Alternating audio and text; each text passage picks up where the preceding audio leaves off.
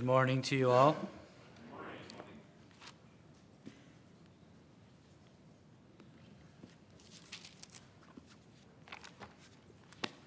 That hymn that we just sang, I think we at Claremont love this hymn. And it says, "My song is love unknown, my Savior's love to me, love to the loveless shown, that they might lovely be. Oh, who am I that for my sake my Lord should take frail flesh and die? He came from his blessed throne, salvation to bestow, but men made strange, and none the long for Christ would know. But oh, my friend indeed, who at my need his life did spend." This morning, I just want to take a little bit of time to think about the Lord Jesus Christ, thinking about where he came from, and then what he did here on this earth. If you would turn with me to John chapter 13. This morning, I wanted to spend a little time in the Gospel of John 13. I understand that there's food next door, and I must confess my stomach is already grumbling. So we're going to try to get through this as quickly as possible, but at the same time, we know how important the Word of God is. Before I go on, let's just look to the Lord. Our dear Heavenly Father, we just thank you this morning that we know that you are here with us. We know that as we thought about your Son, the Lord Jesus Christ, and lifted up praises and worship to adore him because we love him, because he first loved us, even while we were his enemies. Christ gave his life for us. And as we think about him and we look to your word this morning, I just ask for wisdom for myself and for ears to hear for those that are listening. Pray all these things in Jesus' name. Amen.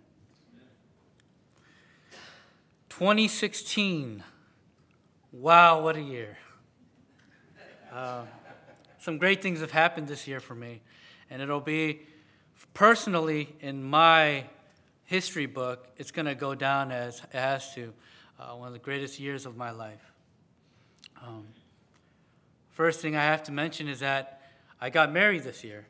And it's wonderful. And I don't know how I got to marry such a beautiful, smart, funny, just a good-looking woman who she bears with me. She's loyal to me. She's honest. And I can't tell you just her integrity. All these things. She's an amazing woman, and I've been so blessed. And I don't know why she sticks with me these last 5 months, but Lord willing, we'll continue on for the rest of our lives. She's truly amazing, and the Lord has blessed me so much.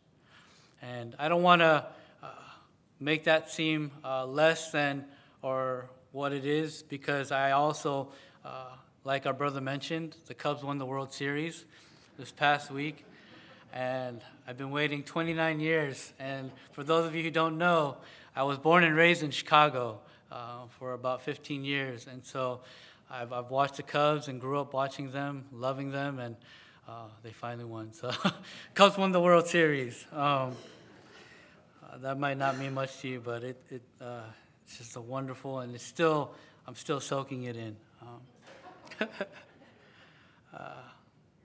It's hard because sometimes people will come up to me as I'm wearing Cubs attire, and they'll ask me, "Oh, you just jumped on their bandwagon, right? Oh, you just finally pulled out your Cubs hat or something." But then I have to go and explain to them, "No, I was born and raised there.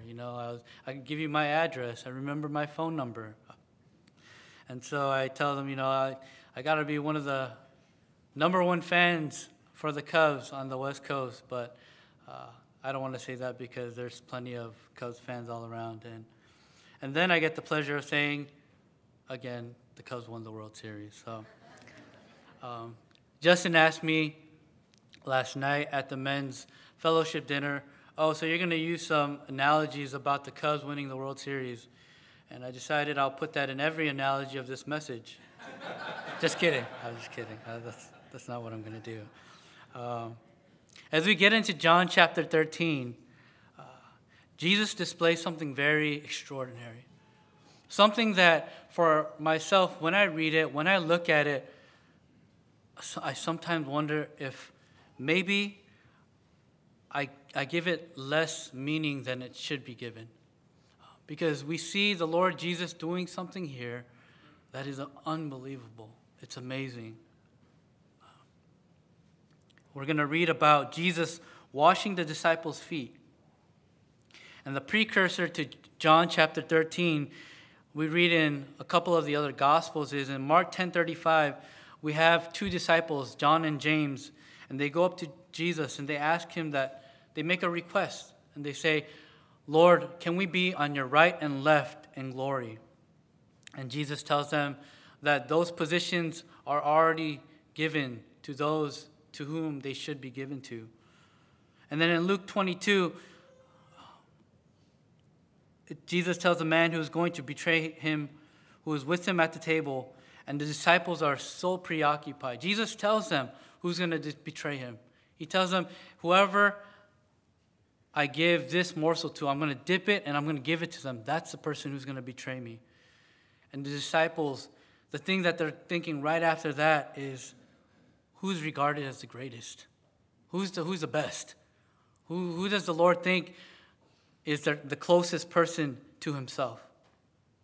We all want to be great and identify with those people that we look towards and say, those are great people. But oftentimes, I think we need to modify our understanding and definition of what great is. We all want to be great and identify with those who are. I think of when I was growing up, my mother had me read a lot of books about missionaries and people who serve the Lord. And I looked at those guys and men who share the gospel with thousands of people. And I would think, wow, that's amazing. They're winning souls for the Lord. That's great, to be able to maybe surpass some of these guys who are preaching the gospel to thousands of people. That would be great. But then the Lord taught me that that's not how I should understand what greatness is when it comes to serving the Lord. Each of us have been put in a certain position, or we can serve the Lord in different ways.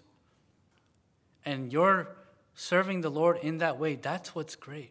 And that's what I came to understand, is that it's not about me trying to go out and accomplish something great like somebody else. That's probably a work that God has set aside specifically for them. But for the Lord's people, each and every one of us who are here this morning, who have trusted Jesus Christ as our Savior, we each have something great that we can do for the Lord. Maybe not something that we think is great. So in John chapter 13, we're going to go through a decent chunk of chapter 13, starting in verse 1.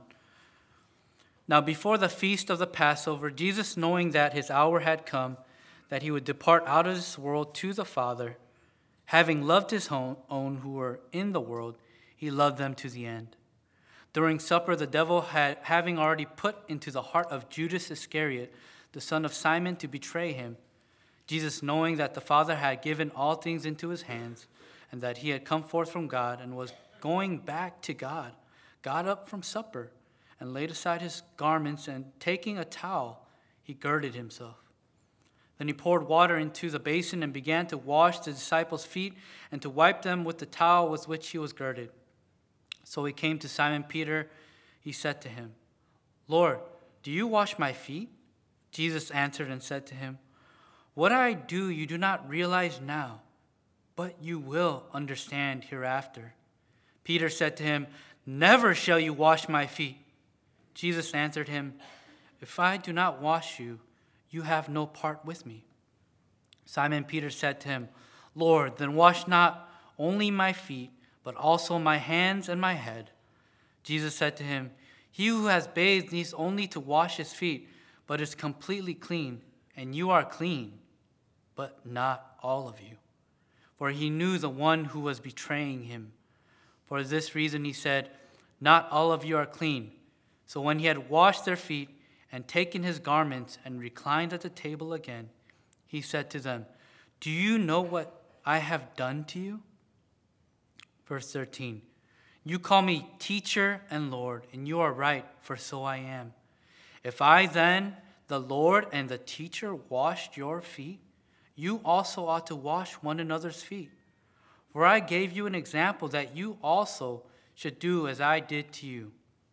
Truly, truly, I say to you, a slave is not greater than his master, nor is one who is sent greater than the one who sent him.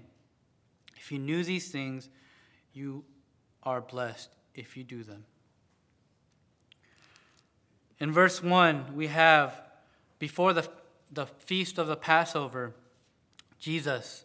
And it says, he, knowing that his hour had come, that he would depart out of this world to the Father. And we think of going back to John chapter 2, and him given a request from his mother at Cana, his first recorded miracle. And she asks him, she tells the men to do whatever he says, speaking of Jesus. There was a wedding party. They had run out of wine. They didn't know what to do, so Jesus' mother turns to Jesus. What does Jesus say? She says, what does it have to do with me? My time has not come yet. But here, in chapter 13 of John, we see Jesus saying, knowing that his hour had come. Something that kind of helps me in my study of Scripture is that little facts I pick up as I read Scripture. And one of the things that you see here is the Passover feast is coming along. We realize in Luke 3:23, it tells us that Jesus starts his ministry at 30 years of age. And we see, if you read through the Gospels, you'll see that 2 Passovers have taken place. Passovers, something that happens once a year, and this third one is about to take place. So that's how Bible scholars come to Jesus' age being 33 years old. And it's just a little fact that I just like learning facts that help me want to study the Bible more. And Jesus knew that his hour had come. What hour is this? What is this hour speaking of? Well, it tells us he knows that he has to depart out of this world to go to the Father. John 12:23, if you look back one chapter, Jesus says, the hour has come for the Son of Man to be glorified. And then it says, having loved his own who were in the world. His own, I was wondering, who is he speaking about? Is it just referring to Jesus' disciples? Or maybe those people that were following Jesus? And we know in John 3:16, it says, God so loved the world.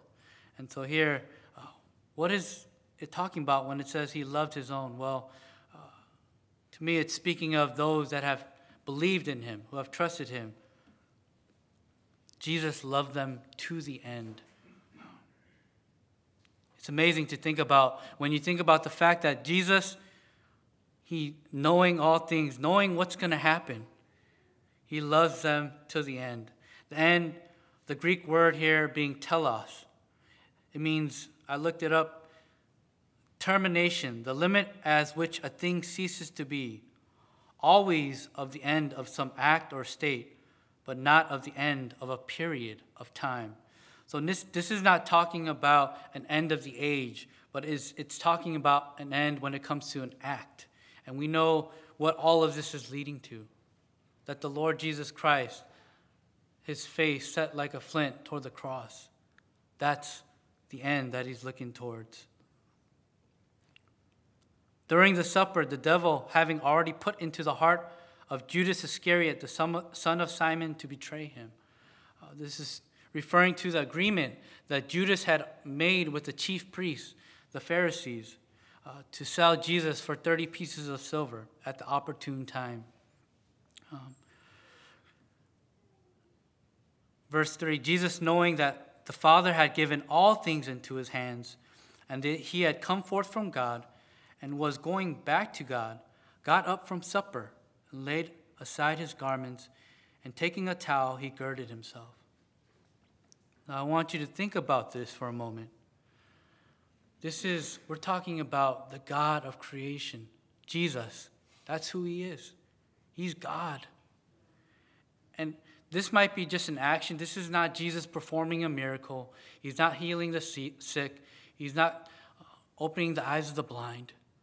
But yet, here he is, God, taking off his robe, girding himself with a towel.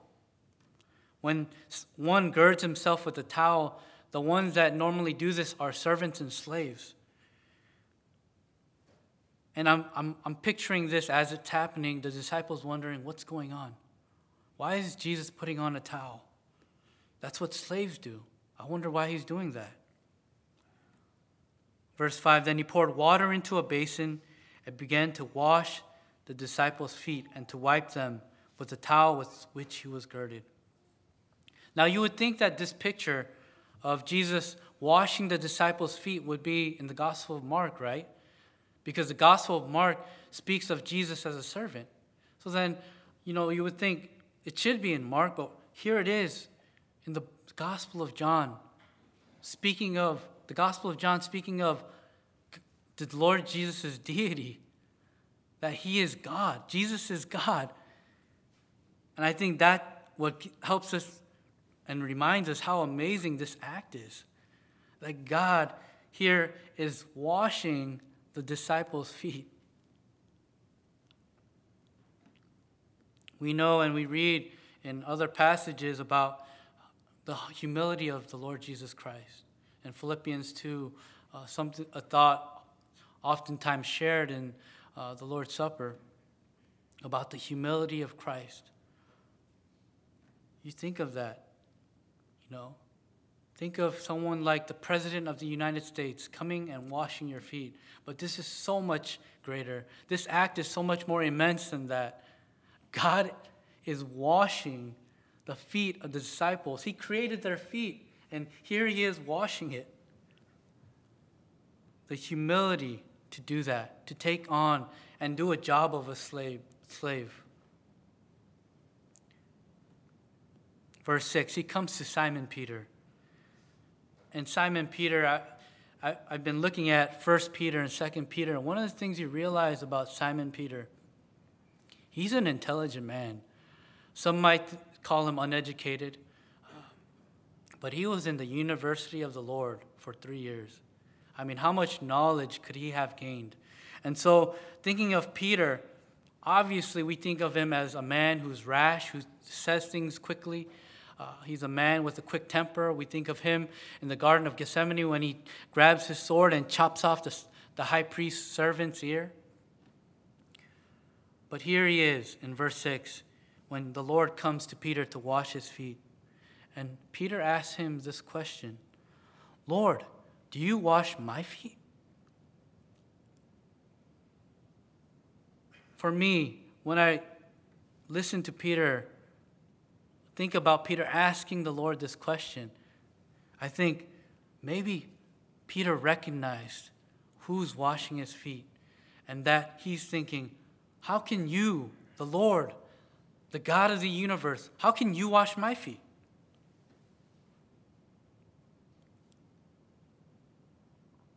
And Jesus asked him this question. What I do, you do not realize now, but you will understand hereafter. It's funny because you would assume that as Jesus is performing this act of washing the disciples' feet, and Peter says something seemingly out of place, that the Lord would rebuke him. But he says, you'll realize this later on. It makes me think maybe Peter realized this after he had denied the Lord 3 times. Maybe he remembers it later on in the future. I don't know when he remembered this, but to think that the Lord Jesus washed Peter's feet and told him, you'll remember this later. And verse 8 through 10. Peter said to him, never shall you wash my feet. So he goes to the polar opposite, to the extreme that first he said, never will you wash my feet. And then we go and see in verse 9, it says, continuing on in verse 8, Jesus answered him, if I do not wash you, you have no part with me. And Simon Peter said to him, Lord, then wash not only my feet, but also my hands and my head. So all of a sudden he's saying, wash my whole body now, Lord. If you're going to wash something, wash everything.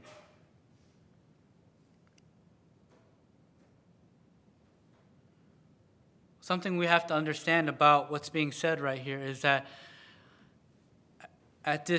in this day and age, in Scripture, there were public bathhouses. And what would happen is that people would go to the bathhouses and then they would walk home. And they would walk home in sandals, and so their feet would get dirty. And so they would have servants who would be ready with a basin of water and a towel to wipe off their feet. Their whole body was already clean, but when they walked home, their feet got dirty.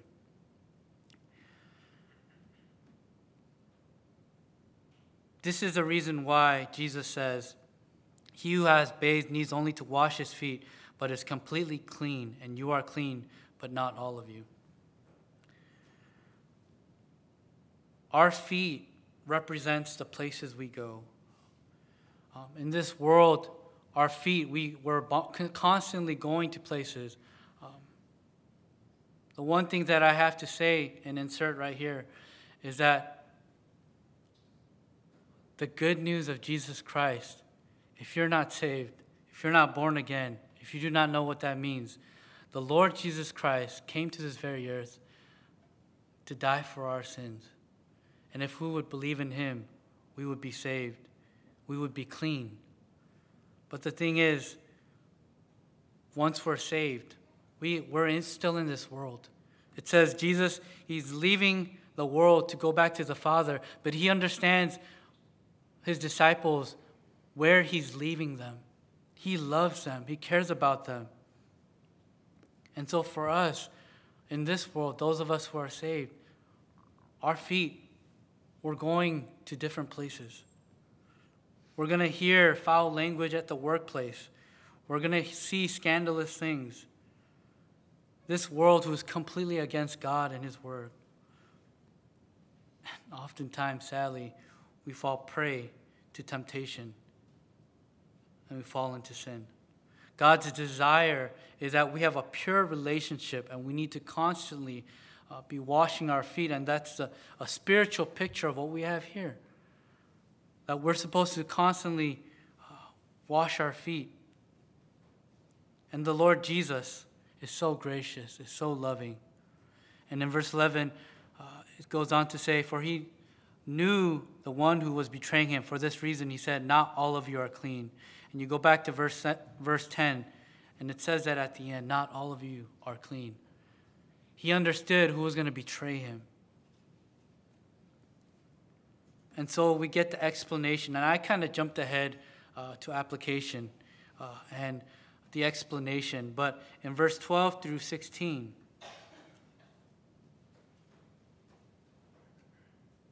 and one example that I had of this, I like to shower before going to bed. I don't know about you. And oftentimes, I'll wake up with a pretty bad bedhead. And sometimes, maybe even right now, I'll have like alfalfa sticking up. I'll have eye boogers, and my face will be oily. And the point of this is I showered before I went to bed. So I don't need in the morning to shower again my whole body. But I do realize I need to wash my face. I need to maybe run water through my hair. And that's the same idea that Jesus is trying to point out here. That once you are saved, you don't need to be saved again. But you do need to continue the process of sanctification in your life, where you go to God for forgiveness when you sin, and in a sense, wash your feet. I think of 1 John 1:9. If we confess our sins, he is faithful and just to forgive us our sins and purify us from all unrighteousness. And I always think of the example of the times where I wronged my parents. I lied to my parents. I know my parents love me. I know my parents forgave me even before I go to them and ask for forgiveness. But yet I still go to them and I ask for forgiveness. And I think that's the same with our Heavenly Father.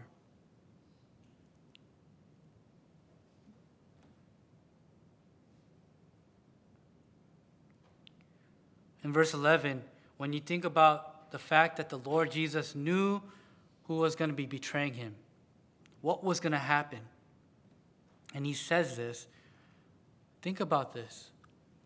Jesus knew Judas's plan,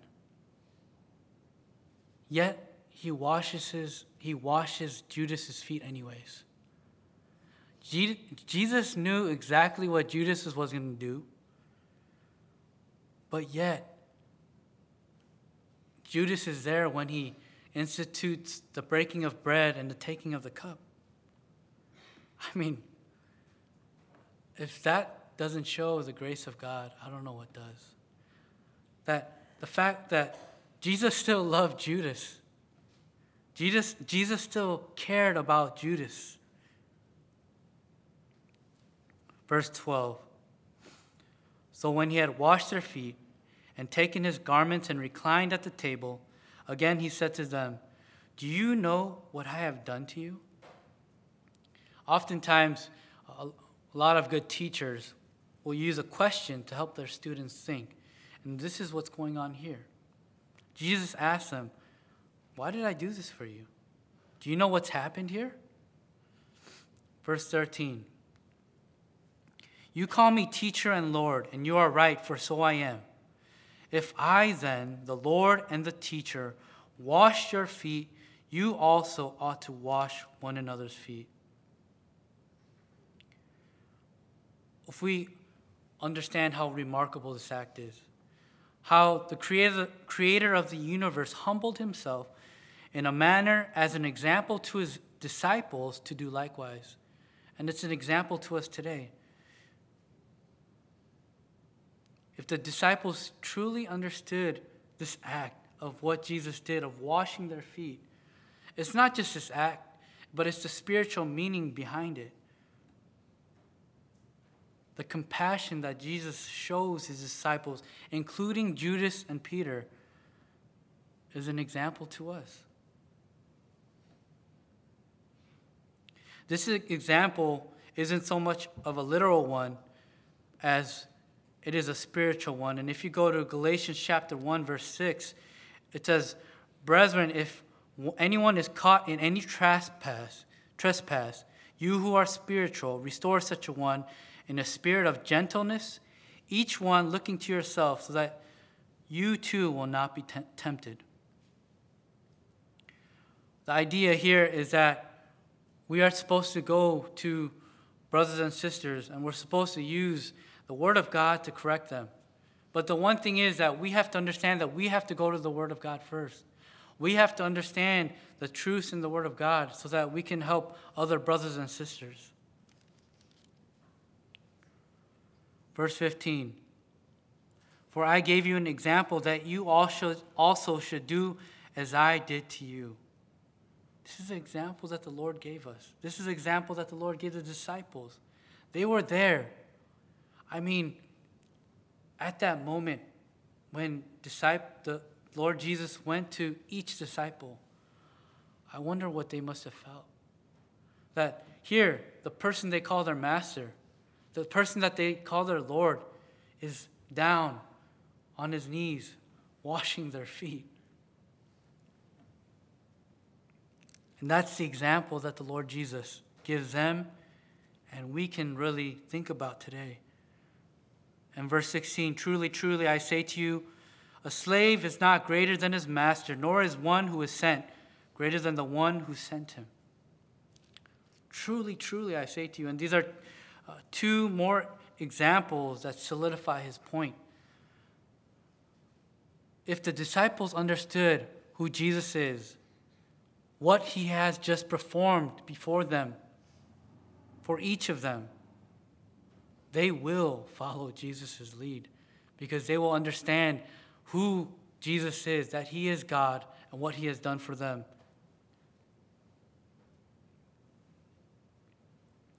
And finally, in verse 17, if you know these things, you are blessed if you do them.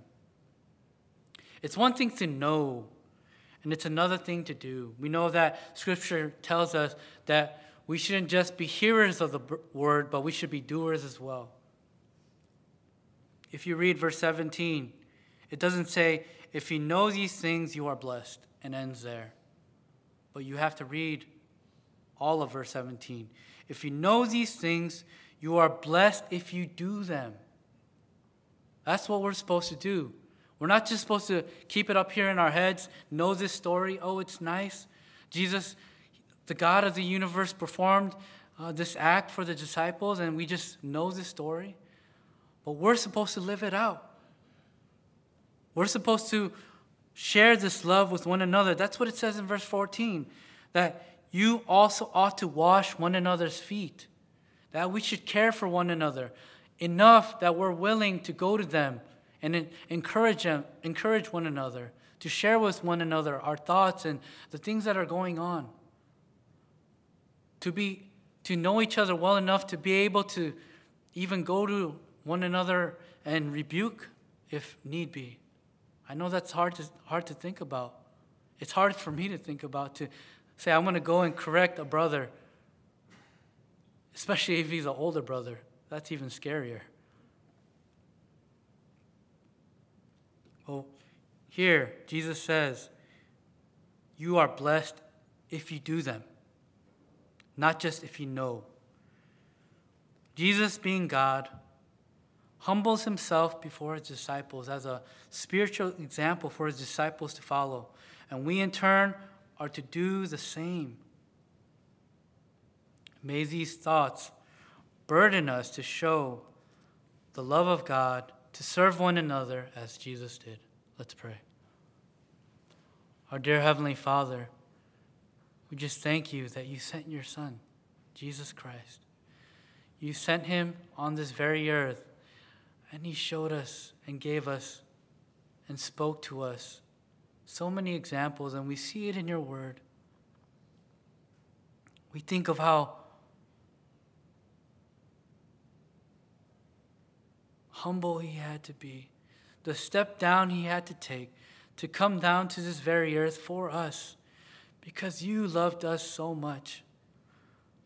Father, we thank you that as we read in your word, the humility of the Lord Jesus Christ, the example that he set, that we would not just look at this as a story, not just read it, think good thoughts, go home, and not let this affect us. I just pray that your word would really impress upon us the fact that the Lord Jesus did these things to show us, and as a leader, as a master, as our Lord, he wanted us to do the same. We pray that you would give us the grace and the strength to do these things. We pray all these things in Jesus' name. And also, we thank you for the food next door. We ask for a blessing on it and the hands that have provided it. In Jesus' name, amen.